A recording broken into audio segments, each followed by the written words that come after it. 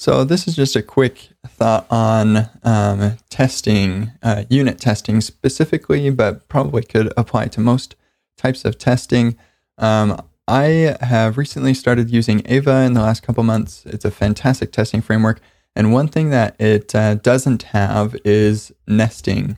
And so with Mocha and Jasmine, really popular testing frameworks, you have these describe blocks. And then within those describe blocks, you can nest other describe blocks that can kind of reuse common reuse common code. And so you can have like a before each in a describe block or in a nested one.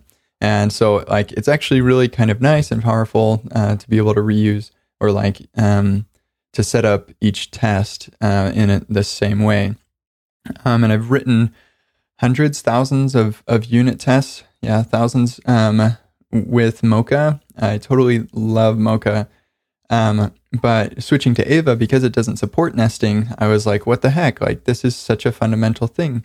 But looking at, as I've been using it, I've realized that nesting is actually, I now consider it an anti-pattern.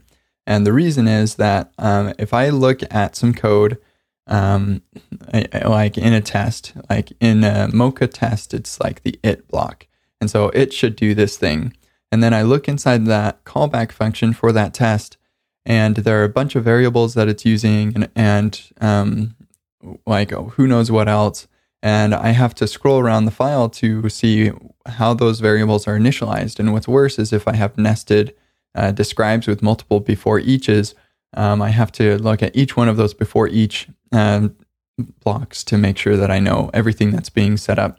And then also the after each to make sure that I know that things are being cleaned up properly.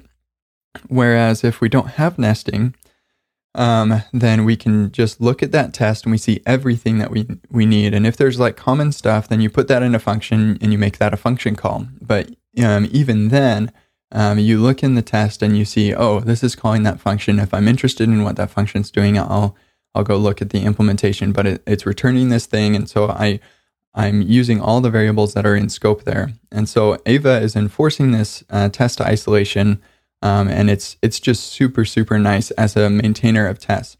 I should note that Ava does have a before each. It's a feature that I've never actually used because I think that it's really nice to just have everything inside of a test block. If there is something common that I need to set up or whatever, I will make a function and just return an object with all the things that I need. Yeah, isolated tests and making it so I can just look at the test and know exactly what's going on, really valuable. Ciao.